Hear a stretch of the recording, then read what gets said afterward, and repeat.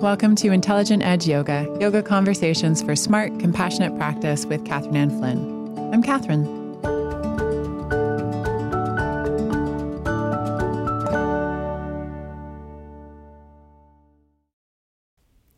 Hi, yogis. Perhaps you'll forgive the cheeky title to this week's episode, but I've been thinking about doing this topic for a little while after I had devoted a couple of my weekly yoga classes to this particular topic. And I was inspired because when you're a parent, a lot of your life has to do with managing someone else's poop, thinking about the caliber and quality and frequency of their pooping. And it really sheds light on how pooping well contributes to our health and happiness.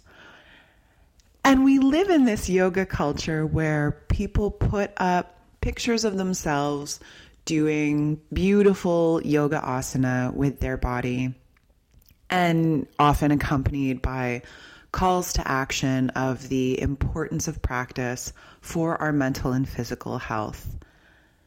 However, pooping well is going to influence that as well, particularly because many of us are yogis in households where maybe our partners or our children don't practice yoga asana or don't exercise, which is a critical component to pooping well.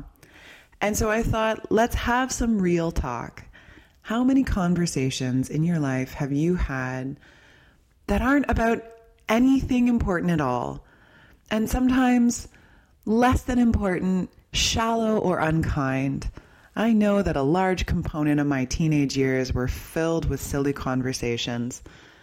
And so we're having this important, very real conversation because it will actually contribute to our health and happiness.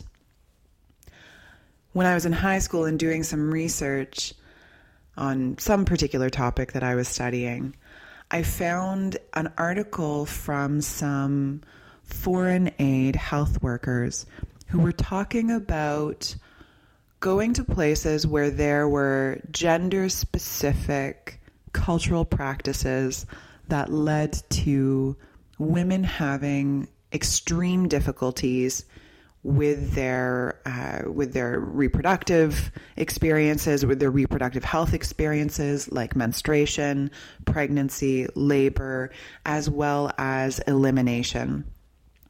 And they were talking in this article about how you cannot go into places where there are very habituated cultural practices and say, you're doing it wrong, what you're doing is unkind or cruel or biased or whatever. Instead, what you do is you go in and you set up health clinics and you create the conditions for women in these communities to have conversations and find out about quote unquote normal bodily functions. And once they do that, they discover that, oh, perhaps it should not take me 20 minutes to fully empty my bladder. And so the change comes from within the community itself when women realize that some gender-specific cultural practices can be very, very detrimental to their health rather than beneficial to their health or status in particular, which is perhaps what has been cultivated in that community. I'm sharing that to illuminate that conversation is critical to change.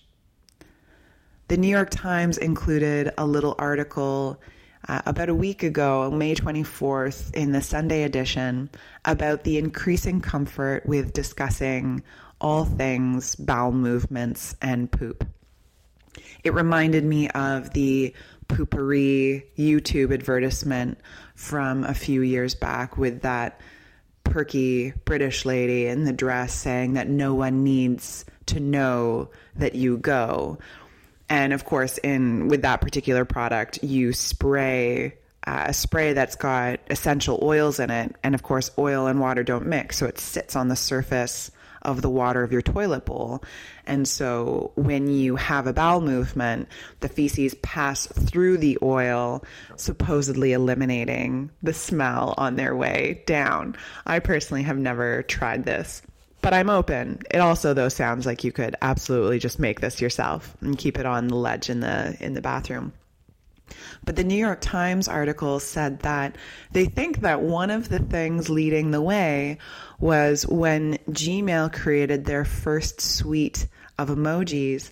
They included the pile of poo emoji that we are all very familiar with now from our phones in particular, because it was particularly important to digital communication in Japan. And so they had to include it. Thus, this little image, this little acknowledgement that bowel movements happen, entered the North American public consciousness. So back to the reason for the title. I wanted you to listen. I didn't want you to see healthy elimination with Ayurveda and think that maybe there was nothing of relevance there to you. We're going to cover some interesting ground today. But I was inspired because of my dear son, Harvey. A little while ago, he was having not the best day and then not the best evening. And he hadn't had a bowel movement all day, which is unusual for this kid. He's usually pretty relaxed about having bowel movements.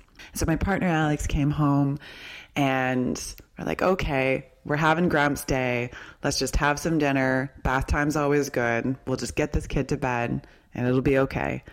And so at bath time's very relaxing, right? And warm water, it calms us down, starts to prep us for sleep time, so down-regulating of the nervous system. And my kid poops in his little bathtub. And that's very common. That happens a lot with babies. So, okay, shoot, we get him out. I put him on the bath mat and entertain him while Alex deals with the mess. And then as I'm holding my kid on the bath mat, he poops on the bath mat. Like, okay, that happens. And then we refill the bathtub, put him back in, and he has a third bowel movement into the tub. And so at that point, we called it quits, had a little shower for him, and then whisked him off to bed. But for the rest of his bedtime routine, he was happy, happy, happy. And I thought, if yoga asana is critical to maintaining our health and wellness, to elevating our consciousness, right? By being present in the body, by being aware of where there's movement or stagnation, and using yoga and Ayurveda as tools to elevating our wellness, and then ultimately, hopefully, in elevating the wellness and the consciousness of the world, then maybe paying attention to how well we go is also important, because if everyone who's not pooping as well as Harvey is, if they have responsibilities out there in the world, we need to make sure that they're pooping well, because we can't have them making important decisions or leading groups of people or being in conversation if they're as cranky as this guy was when he hadn't had a good poo. Which raises the question, what is a good poo? Apparently, the normal range of bowel movement frequency averages out to 1 a day of about a pound of feces. So that could be anything from a couple of times a day to once every 3 days. Apparently, if it's less than once every 3 days, that qualifies as constipation. And I read from an American site that means about 3 bowel movements a week or less qualifies as constipation. From the Ayurvedic lens, we would prefer a bowel movement a day of a long banana-shaped feces that floats in the bowl and only has little odor to it. We want it to be slightly oily. We talk about that a lot in Ayurveda, about something being oily, but not sticky. And how you would define that is the feces still has like a slight oiliness to it, so a slight moisture or hold together without it being overly brittle or dry. But in terms of too much stickiness, you have to look at wiping. If you can wipe your skin clean with ease and your poop is slightly oily, then that's the moisture level we're looking for. But if you take a long time to wipe your skin clean after your bowel movements, and you have to really work at it, and there's still residual feces left on your skin, then that would be considered overly sticky. Ayurveda is very concerned with the digestion of food and experiences. Remember that Ayurveda says that we consume prana, the vital life force, through all of the senses. So it's not just what we eat, it's the things we look at, the things we touch, listen to, smell.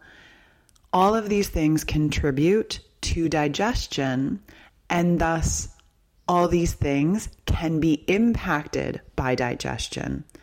Because again, it's mind-body. There's no such thing as a separation between the two. So digesting well is going to impact the clarity with which you perceive reality. And that's really what we're looking to do through our yogic and Ayurvedic practices. We're looking to see things as they really are. And if we're digesting poorly, then we may not be able to do that optimally. Ayurveda talks about Agni. And if you ever work with an Ayurvedic health counselor or practitioner, even if they do not say that this is what they're concerned about or this is what they are working with, it likely has something to do with some of the work that you will do. The word is spelled Agni, and Agni is typically referred to, especially in the pithy Ayurvedic article internet, as metabolism or digestion. It is digestion, but it's more than that. It's got multiple sites in the body, and it's governed by multiple dosha, or the elements of constitution, which are in themselves represented and made up of elements of nature, which in Ayurveda are earth, fire, water, air, and space. So Agni, the closest thing we have in Western anatomy would be the metabolism. And of course, metabolism has a fiery component to it. So we often think of Pitta as being the dosha we're concerned about when we're concerned about metabolism, because Pitta is that which transforms, right? And of course, you consume things, Pitta transforms them, and then we send out what is not used. In truth, though, Vata, the dosha composed of air and space, governs the nervous system. And there's nothing we can't do without the nervous system, including pooping well. And I'll talk about that more in a minute. Pitta governs the creation and quantity of enzymes and bile that help begin the digestion process in the stomach. And Kapha, the dosha of earth and water, helps form the mucus, which protects the intestines and moves food along as it goes through the digestion process. So it's not just Pitta, which is an important reminder, because I think often when we do little dosha quiz or work with someone who doesn't have a lot of knowledge of Ayurveda, we think, oh, I'm Vata, ergo I need to work with Vata in particular for balancing. And it's not that that's not true to an extent. It's just, it's only a portion of it.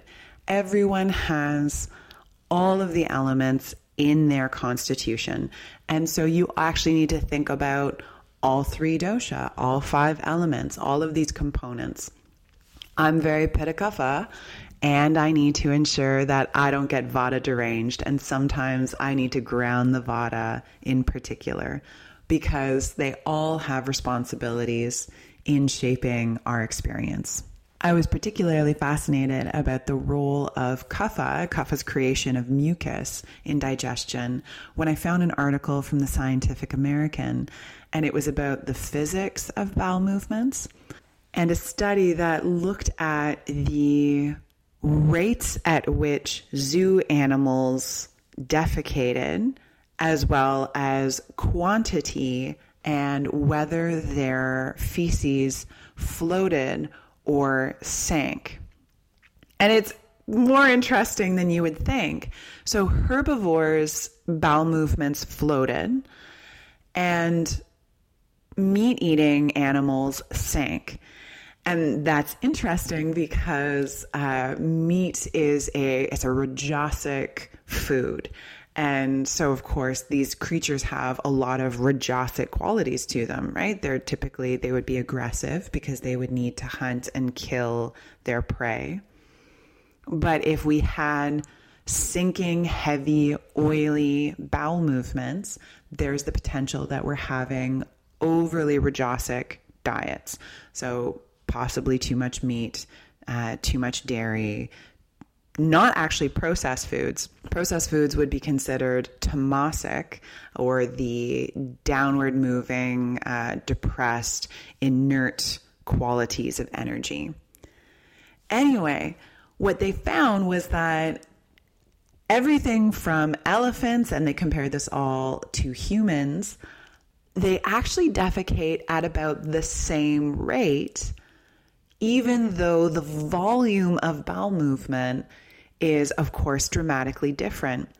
And our digestive systems produce a greater quantity or particular quality of mucus to make sure that we have a bowel movement at a consistent speed, because we don't want it to linger in the body. Because, of course, as anyone who's had constipation knows, there are some not pleasant consequences that come with that. So you poop at the same rate as an elephant, even though they poop a lot more than you do. Now, we've been talking a little bit about what you eat, but what you eat is not the sole basis for what comes out of you. Your feces are actually a combination of leftover matter from the food you've digested, of course, but also bacteria that has died or is no longer necessary, as well as other things that your body has processed and no longer needs, including blood cells. That's where poop gets its brown color from. It's not just that all that broccoli eventually turns brown when it lingers long enough in your system. It's not in there for long enough. Brown is from the blood. Now, how long that material is in your system for matters a great deal to this conversation. Ayurveda says that there are 4 types of Agni, 4 types of digestive fire in this particular regard. One of them is Vishama Agni, which is irregular digestion. So if constipation frequently happens or you're not digesting well, we may say that that's Vishama Agni. And that's typically related to Vata dosha, because Vata is that which moves. So it's the air and space dosha. It's up, down, and variable. Then there's Tikshna Agni, which is typically related to Pitta dosha, and it's caused by heat. Tikshna means sharp or penetrating. And so sharp, penetrating Agni can look like diarrhea. Then there's Manda Agni, which is typically related to metabolic imbalance in Kapha dosha, and it's typically slow.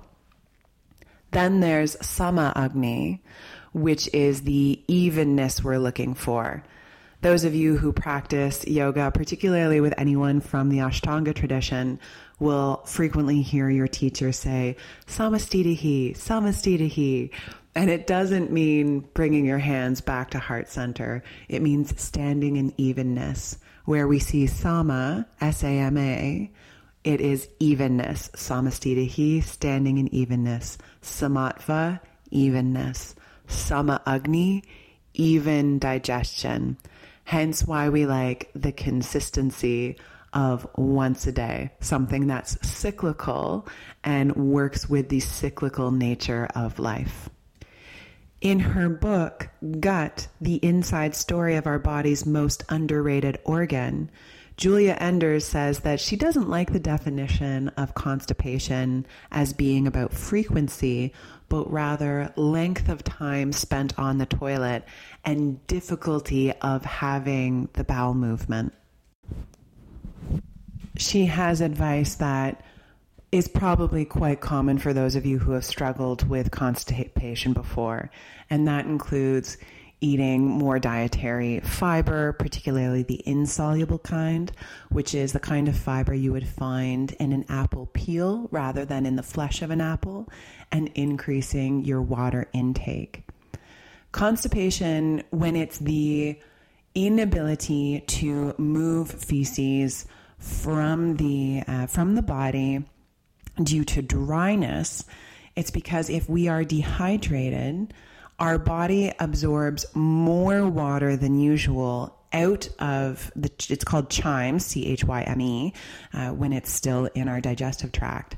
Our body absorbs more water out of the chyme to keep us hydrated.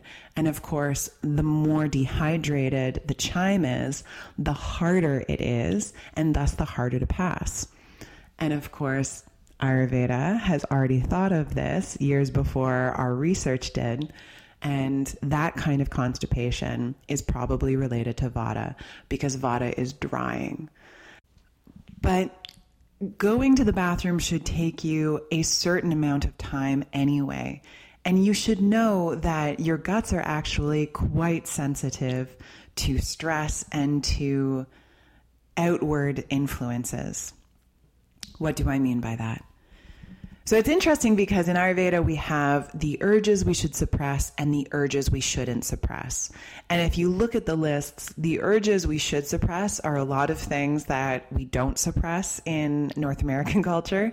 And the things we shouldn't suppress are things we do, which include crying and passing gas and urination and bowel movements, etc. And so we have this cultural suppression. Women feel it, I think, in particular, because we're supposed to be hermetically sealed units that never sweat or menstruate or need to go to the bathroom, and definitely don't make noise when we go to the bathroom. But your guts are very socially sensitive.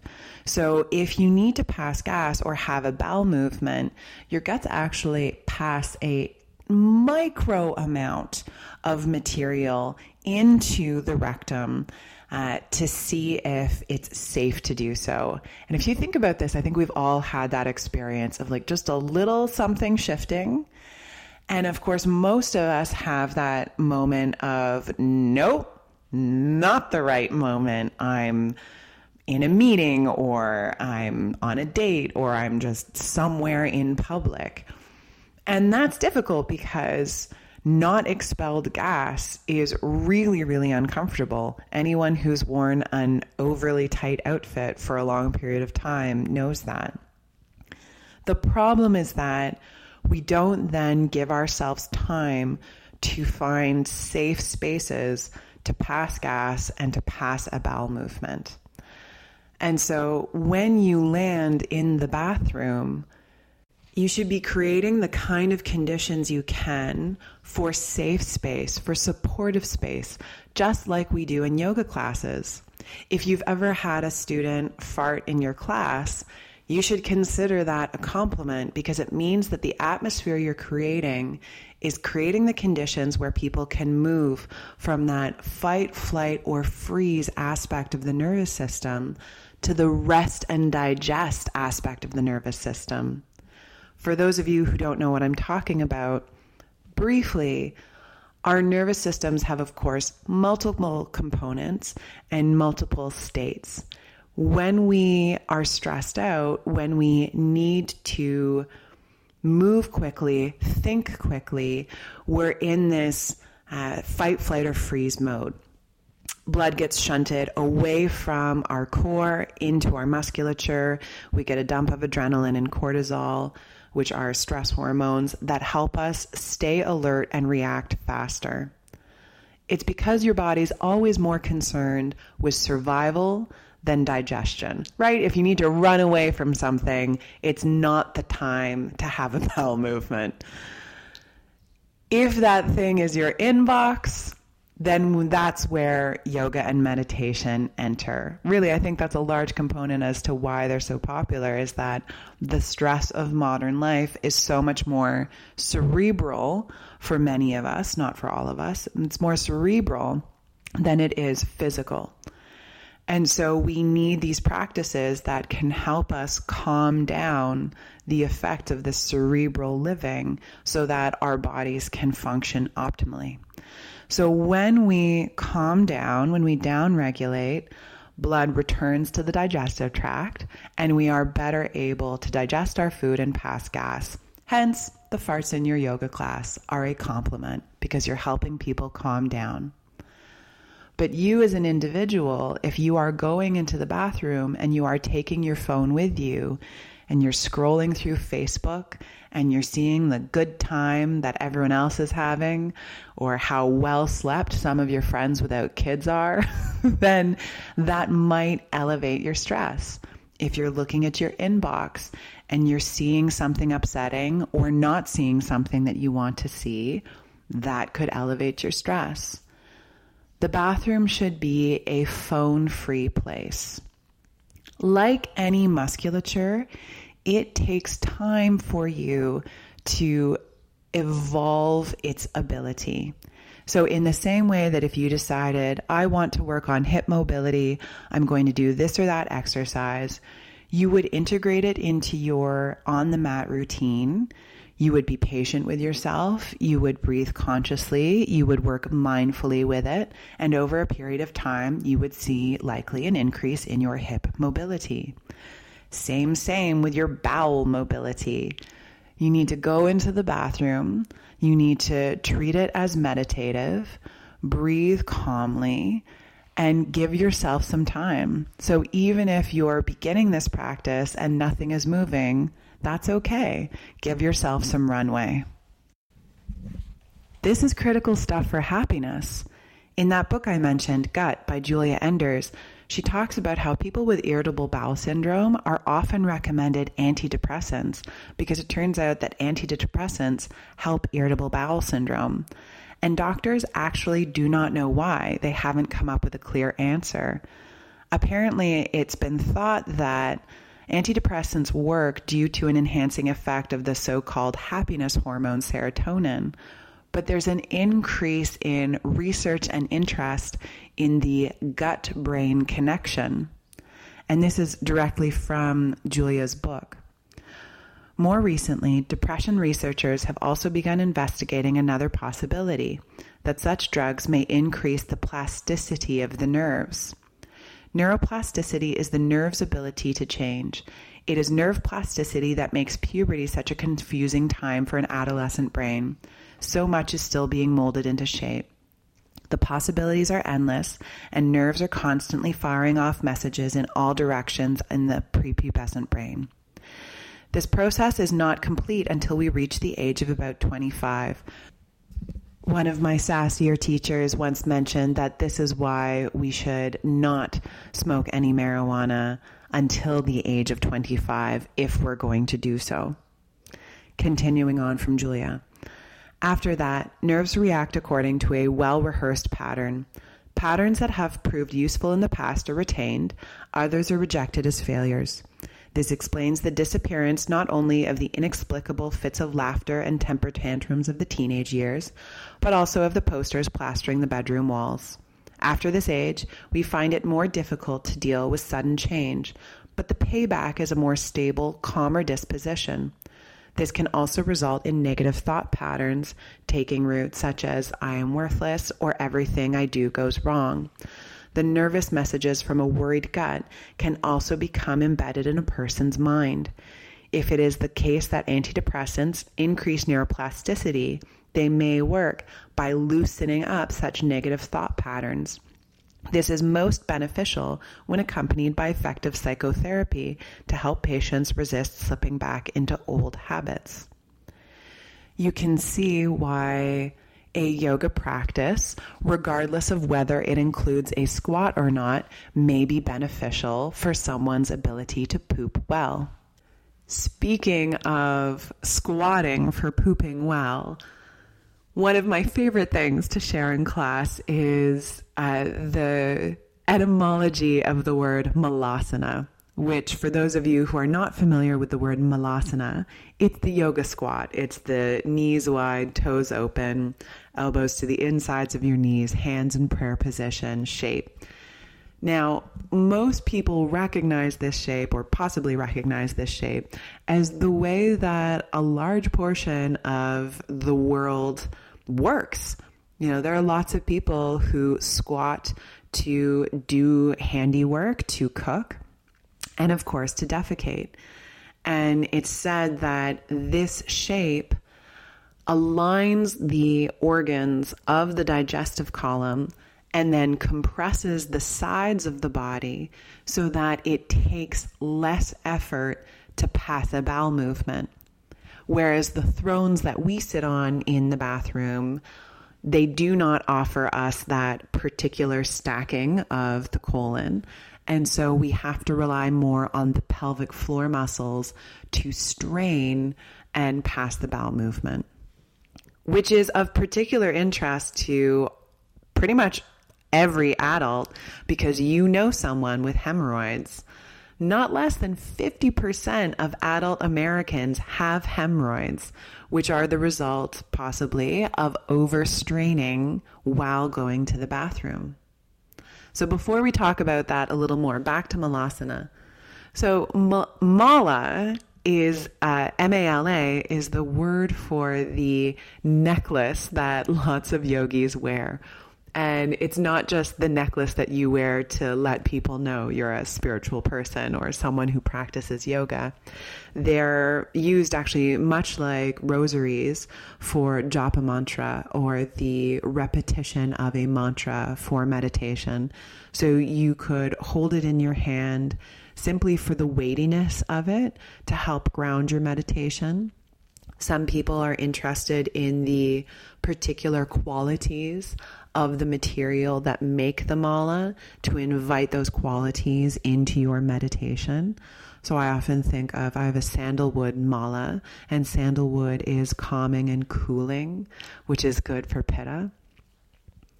But you can also pass your way around the bead. So you would hold one bead, recite your mantra, switch to the next bead, and navigate the entire mala and skip the goru bead because we don't count the goru bead. And so mala is garland. And so the squat pose is often thought of as garland pose.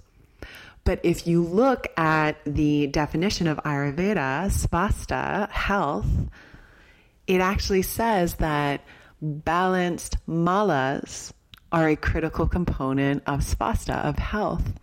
Malas are excretions. Menstruation, sweat, urination, defecation, all of those things are malas. So a critical component to your health is balanced elimination. So malasana is garland pose, but it's also excrement pose. And in a previously prudish world, that was bad marketing, but not anymore because we're increasingly confident about the importance of good poops. So now we know malasana, yoga squat, poop pose. The squatting position has been touted as something that will help you poop with ease. And so you may be familiar with the squatty potty. The squatty potty is an invention of a gentleman from down in Utah when he realized that his mom was suffering because she had consistent constipation. And so she had been using little step stools close to the toilet to elevate her feet. And he thought, I can make you something that fits better and takes up less space in the bathroom. So the squatty potty and its knockoffs are a stool that have a curve shape into the top. So it fits around your toilet.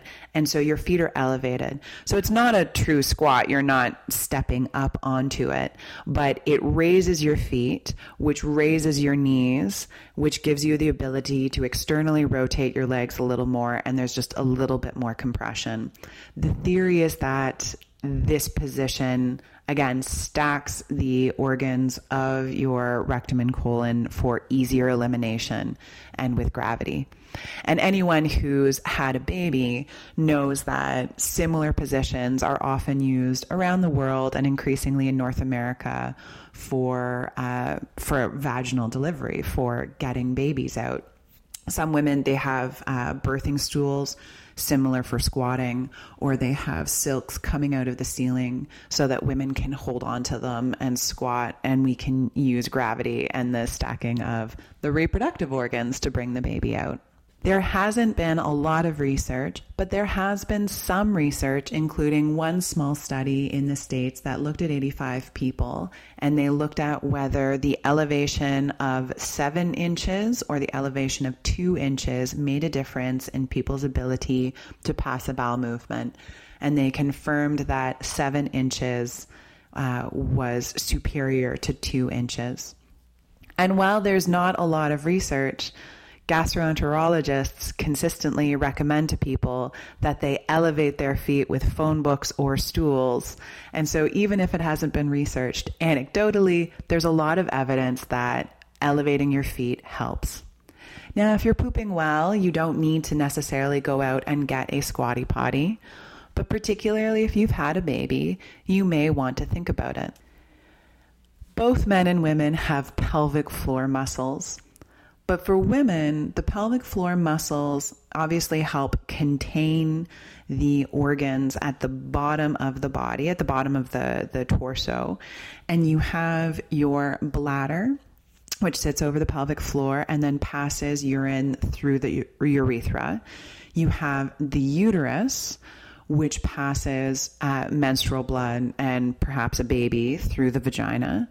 And then you have the colon, which then passes fecal matter through the anus. Once you are pregnant, your pelvic floor has to stretch to accommodate the growth of the fetus. So pregnancy itself can cause lots of challenges with constipation and problematized bowel movements. Once you have the baby, labor can cause a lot of damage here. And as much as musculature evolves and mobility and movement and ease and flexibility, etc., can all be talked about in micro ways in cellular anatomy, macro damage is very, very real. And so that's where pelvic floor physiotherapists come in, because often what happens is once a woman has had a baby, if the pelvic floor is unable to regain not just its strength, but its positioning, then complications can arise. So a woman's uterus can ultimately sit outside the body. If things have overly stretched, uteruses can prolapse down into the vagina, which causes the colon and the bladder to relocate, causing problems with incontinence. And ultimately, if you've had multiple babies or multiple strenuous labors, later in life, this can require surgery, and surgeons actually go in and stitch your organs higher up to keep them from prolapsing down into the vagina. But after babies, it can also mean that the muscles are not strong enough and not positioned properly enough to pass feces from the body. And so they accumulate, causing constipation and causing discomfort. And some women find it even impossible to get them out. Now, it's not that men don't experience this as well. Men do experience this. And so pelvic floor issues, you can go see a physiotherapist for them, whether you're a man or a woman. And pelvic floor physios, they're often concerned with incomplete bowel movements.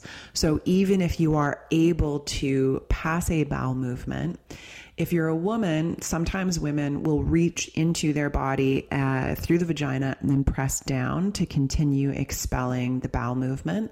That would be considered a concern from a pelvic floor physio. You would want to do some work to be able to complete the bowel movement without intervention.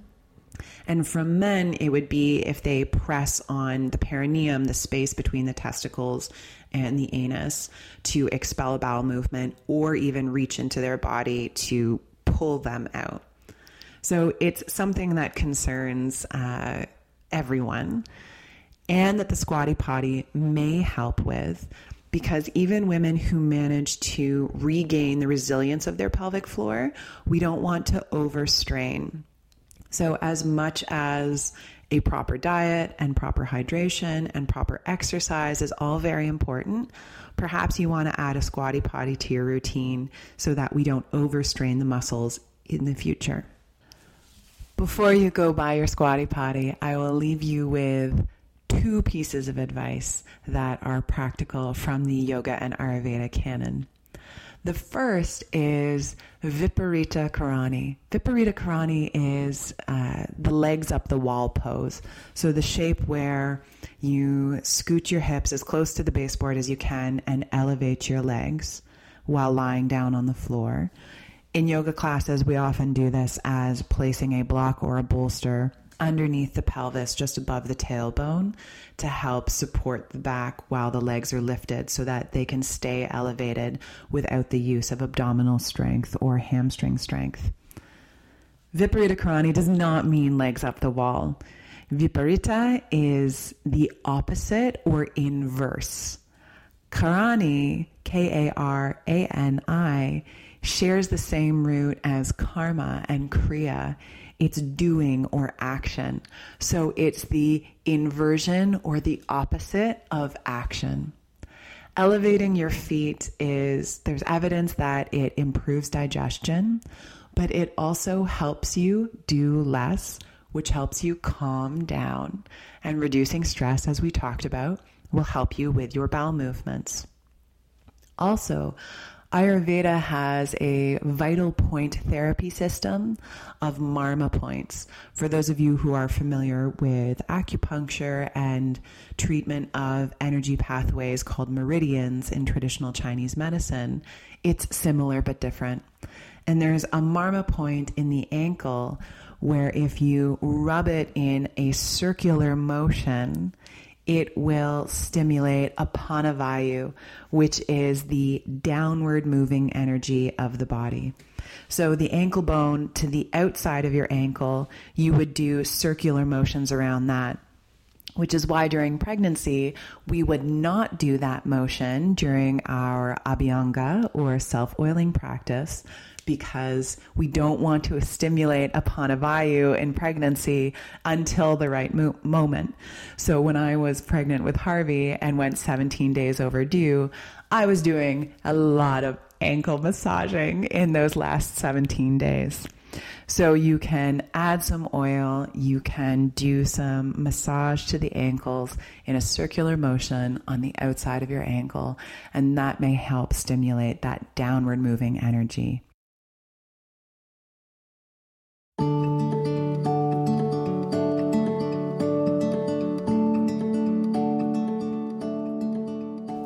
Thank you again for joining me for another episode.